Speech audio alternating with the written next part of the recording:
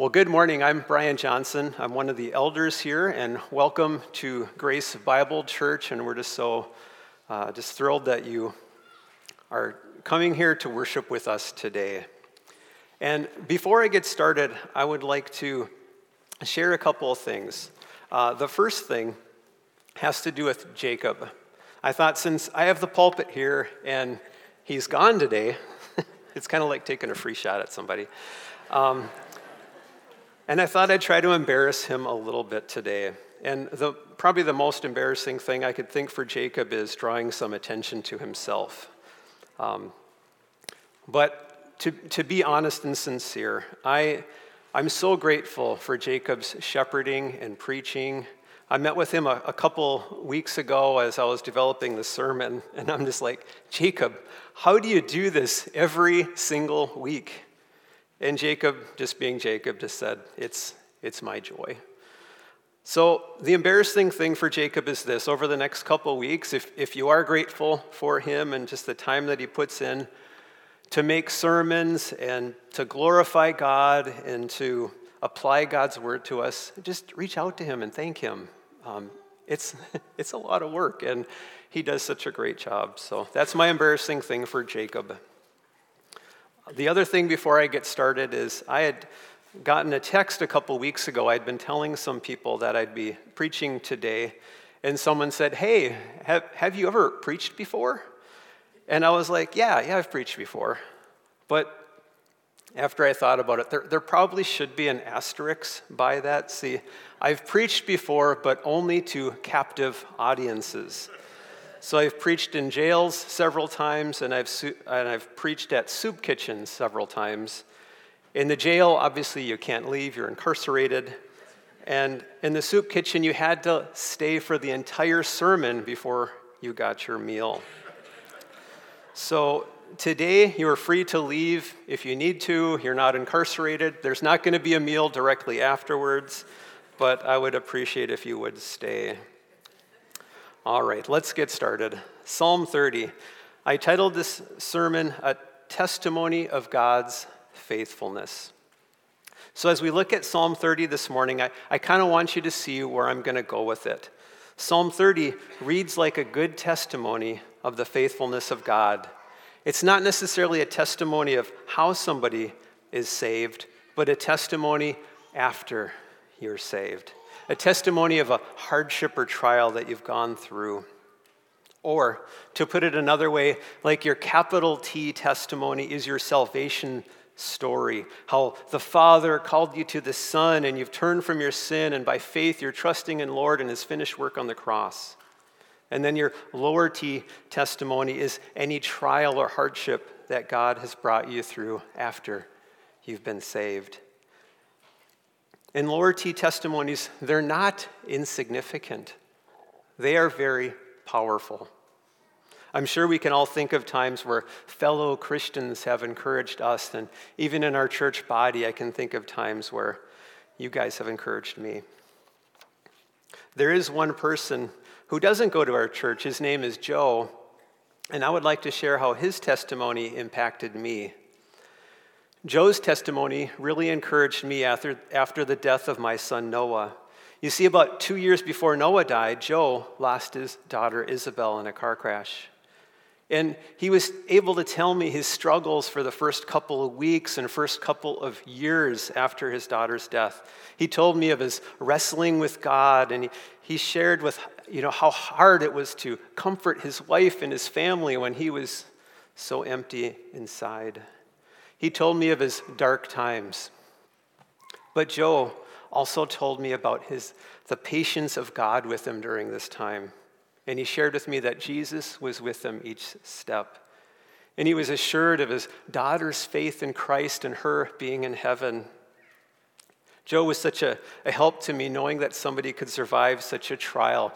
Somebody could walk through such a low area of life and have God faithfully and patiently walk with them each step of the way. And Joe, just like me, misses his child and struggles at times, but he has found joy in life again. So now we have this Psalm of David giving testimony to God's faithfulness. And David is somebody who has lots of testimonies in the Bible. I'm just going to briefly go over 3 of them. We can think of God forgiving David after his adulterous affair with Bathsheba and the murder of her husband and him surviving the death of their baby together. We could think of David taking an unauthorized count of his people and David falling on God for judgment and ultimate mercy.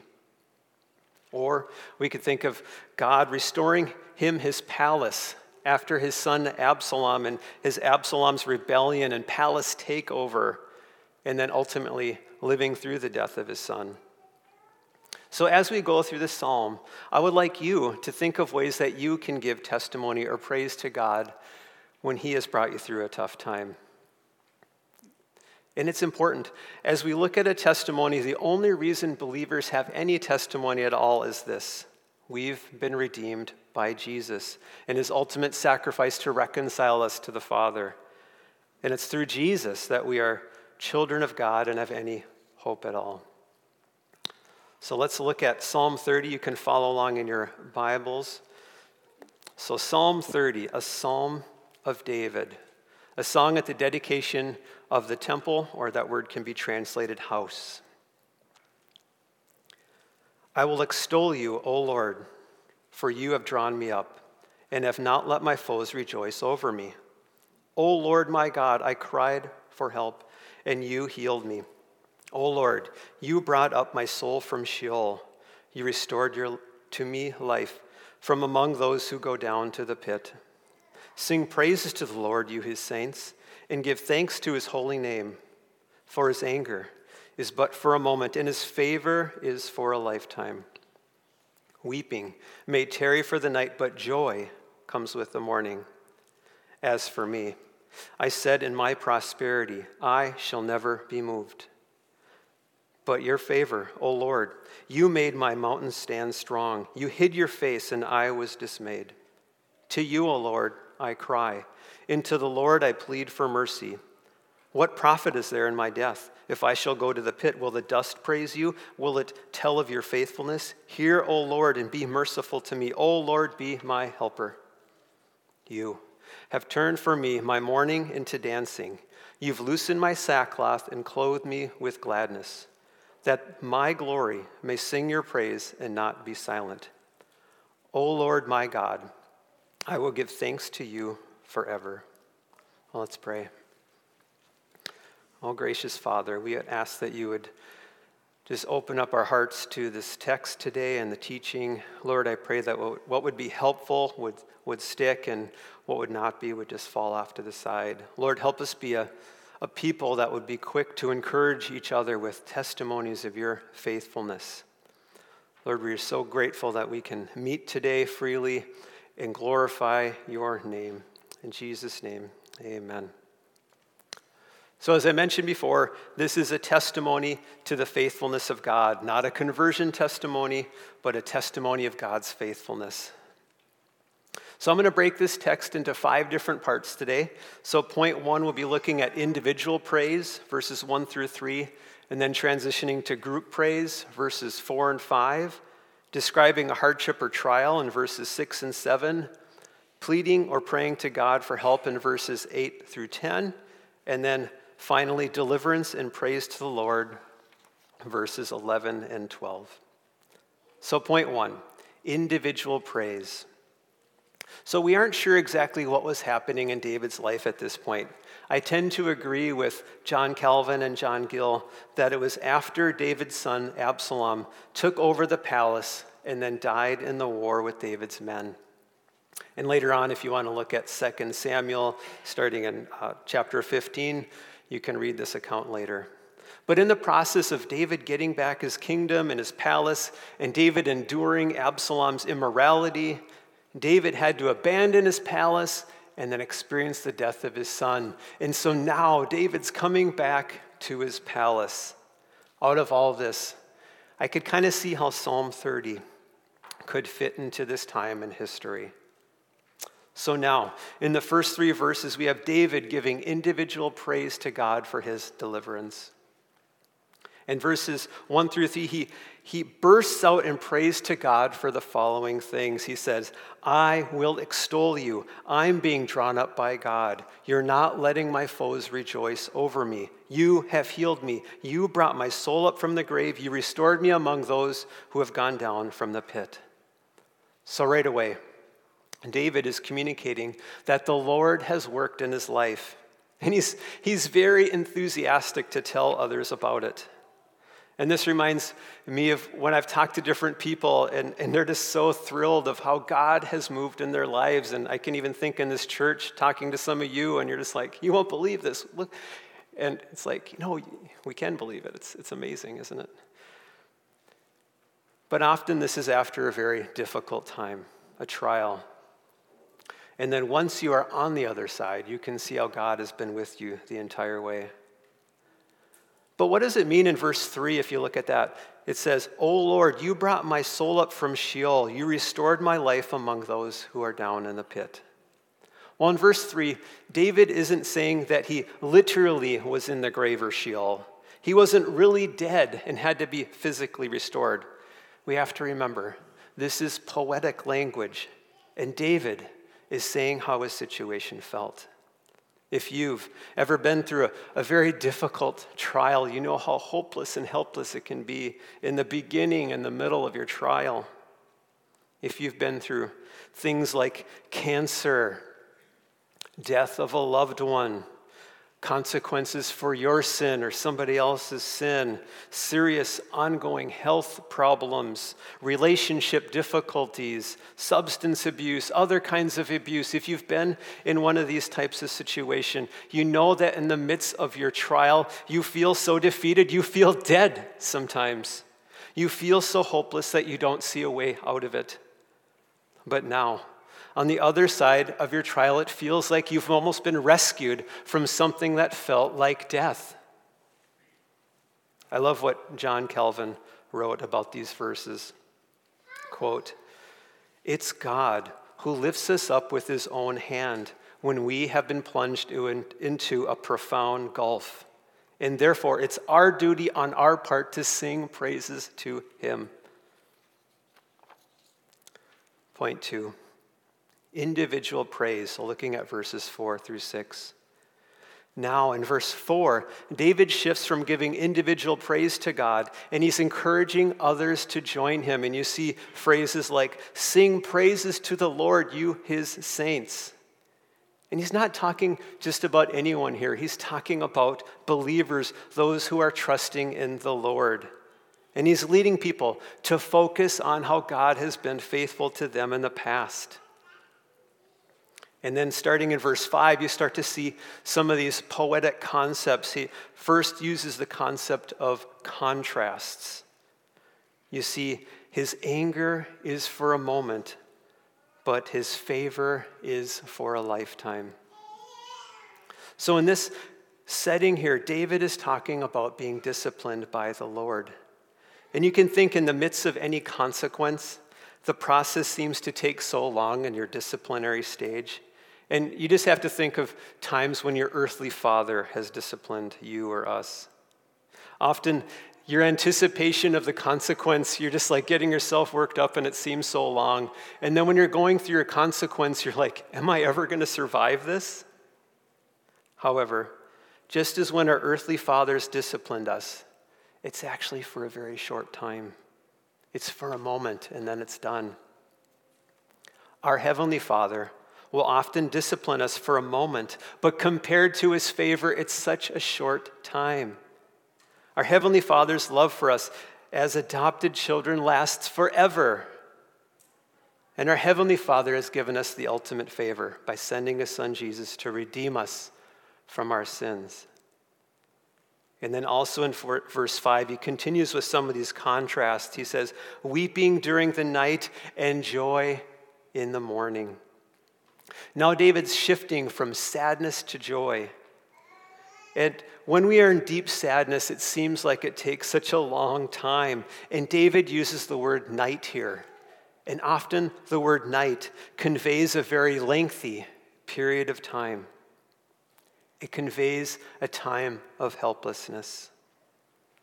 However, we all know night is temporary.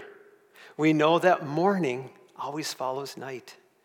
And he uses the word morning to convey the idea of a new beginning or hope after night.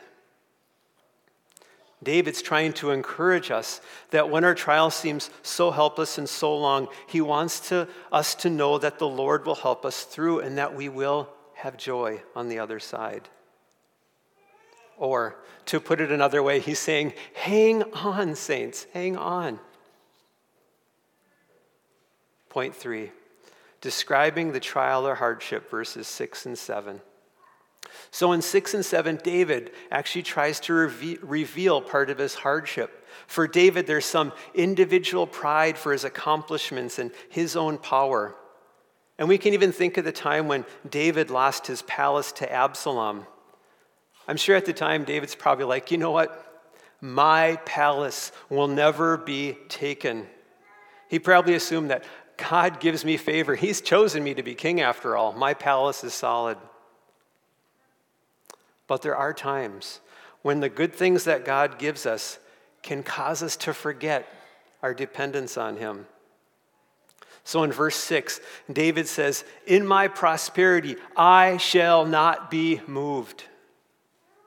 Here, David's admitting that he wasn't dependent on God and that he's assuming his prosperity came from his individual strength and wisdom.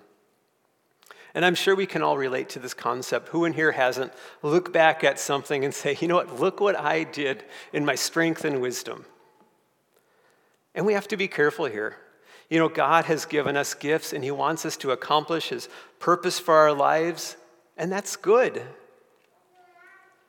However, we can be led into sinful territory when we take sole credit for ourselves.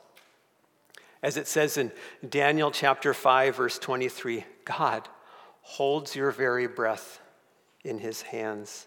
Your strength and wisdom come from him, and we should give him praise for that. And then in verse 7, David, he's trying to shift in giving God credit and praise. However, he's still assuming that there's a certain level of favor from God. He says, you have made my mountains strong. But then David is surprised and dismayed when God hides his face from him. And this verse can also hit home with us in many ways. Who in here hasn't presumed on the favor of God in areas of our lives? You may wrongly say, you know what, God deserves to give me favor in the following areas.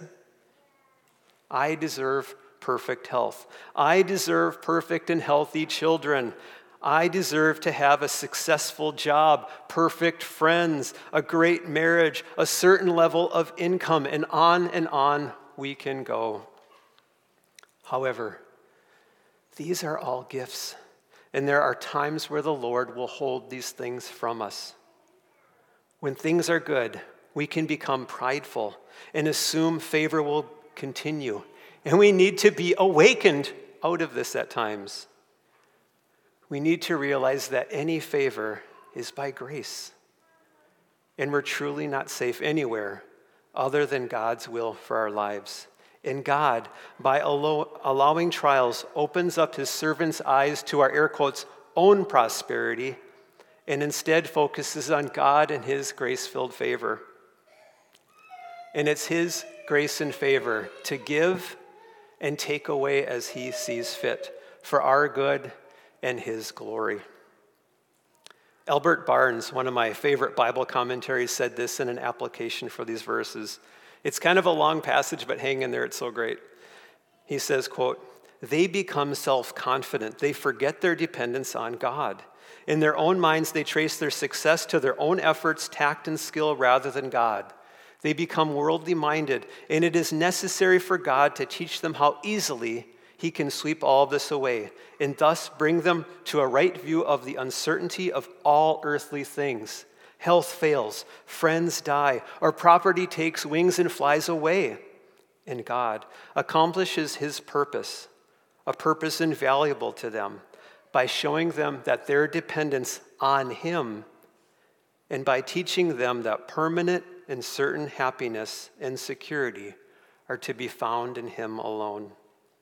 And that was a long quote, but that last line is so great. It says, teaching them that permanent and certain happiness and security are to be found in him alone. Point 4, pleading or praying to God for help. And this is in verses 8 through 10. In verse 8, David tries to move the focus away from his own strength in dealing with his affliction or trial. And now he moves toward God. He realizes that his own strength is nothing. And now he says, to you, O Lord, I cry, and to the Lord I plead mercy. David is finally brought to the point where he knows he deserves nothing. He's starting from ground zero and realizing that any favor is a gift from God, an undeserved gift. He's finally at the point of humbleness. And at this point, David is actually strong by putting his life in the one who is actually in control. And then in verse 9, as he's in this humble state, he pleads God to take away his affliction and spare his life. Now, we're not sure if David was actually close to dying here, or if he was in such a dark place it felt like death. But whatever the case is, he's asking the Lord to strengthen him again. He desires that the Lord would use him. David wants to be a good steward of his earthly life. I'm going to read a passage from Acts chapter 13. You can follow along if you'd like, otherwise you can just listen. So Acts 13, 35 through 38. And this really fits that concept of being a good stewards with the life the Lord has given to us, and also the testimony of the greater David. So Acts 13, starting at 35. Therefore, he says also in another psalm, you will not let your Holy One see corruption. And this is a quote from Psalm 16, talking about David and death and also the fulfillment of Christ. 36, for David, after he served the purposes of God in his own generation, fell asleep and was laid with his fathers and saw corruption. But he, whom God raised up, did not see corruption. And talking about Jesus there, verse 38, then let it be known to you, therefore, brothers, that through this man Jesus, the forgiveness of sins is proclaimed to you. So here we see a couple of things going on in these verses. First, we see before David dies, he serves the purpose of God in his generation. And that should be our goal as Christians. We should run the race that God has given us and run it well. We should live our lives to the glory of God. Secondly, we see that David wasn't the Christ, Jesus was. If we have turned from our sins and have trusted in Jesus, we have eternal life, whether we are on earth for hours or for decades. We have a purpose now to serve him. Well, someone might ask, what do we do with those who aren't spared the ultimate affliction? What do we do with those who have died from cancer or have a terminal illness? What do we do with those who have a disease or a health condition that just doesn't get better? What do we do with those who have relationships that are continuing to struggle? I can only speak from my own testimony. As many of you know, my son Noah died in a car crash about 4 years ago. And I really had a hard time with some of this psalm language before that. And I still sometimes struggle with it. But I tell you what, after that, I could really start to relate to some of the intensity of what David was feeling. So exactly what is the purpose of a trial or an affliction, and we don't see healing or restoration on the other side, or on this side of eternity? This is where we need to have an eternal mindset. I love the verse, Philippians chapter 1, verse 21. It says, for me, to live is Christ, and to die is gain. For my son Noah, who died in a car crash, he was a believer, so he is with the Lord. For my son Noah, to die is gain. He is in heaven. He is with Jesus. for me and my family left on earth. To live is Christ.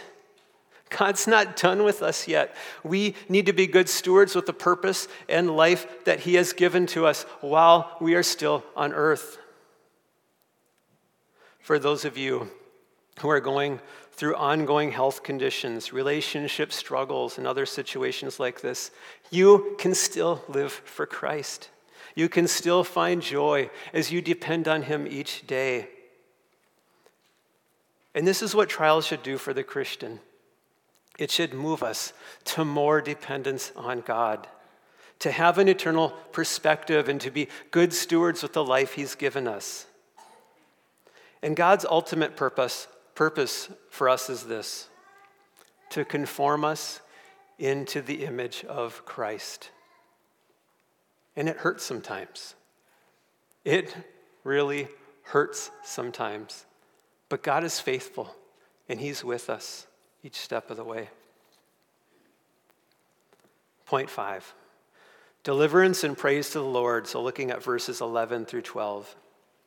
Now, David closes by praising God and his faithfulness again. And in verse 11, we see some more of these contrasting concepts. First, we see his mourning has turned into dancing.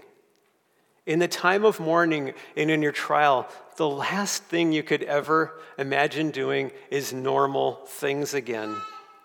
But here, through earnest prayer and dependence on God, David has made it to the other side. He's joyful again, so much so that he uses the concept of joyfully dancing. And the other contrast he uses, you've loosened my sackcloth and clothed me with gladness. So here, David's taking off his sackcloth. And you know from reading the Old Testament that putting on sackcloth is a really outward sign of a severe affliction or grief. So David is throwing off his sackcloth and clothing himself with gladness. He's found joy again.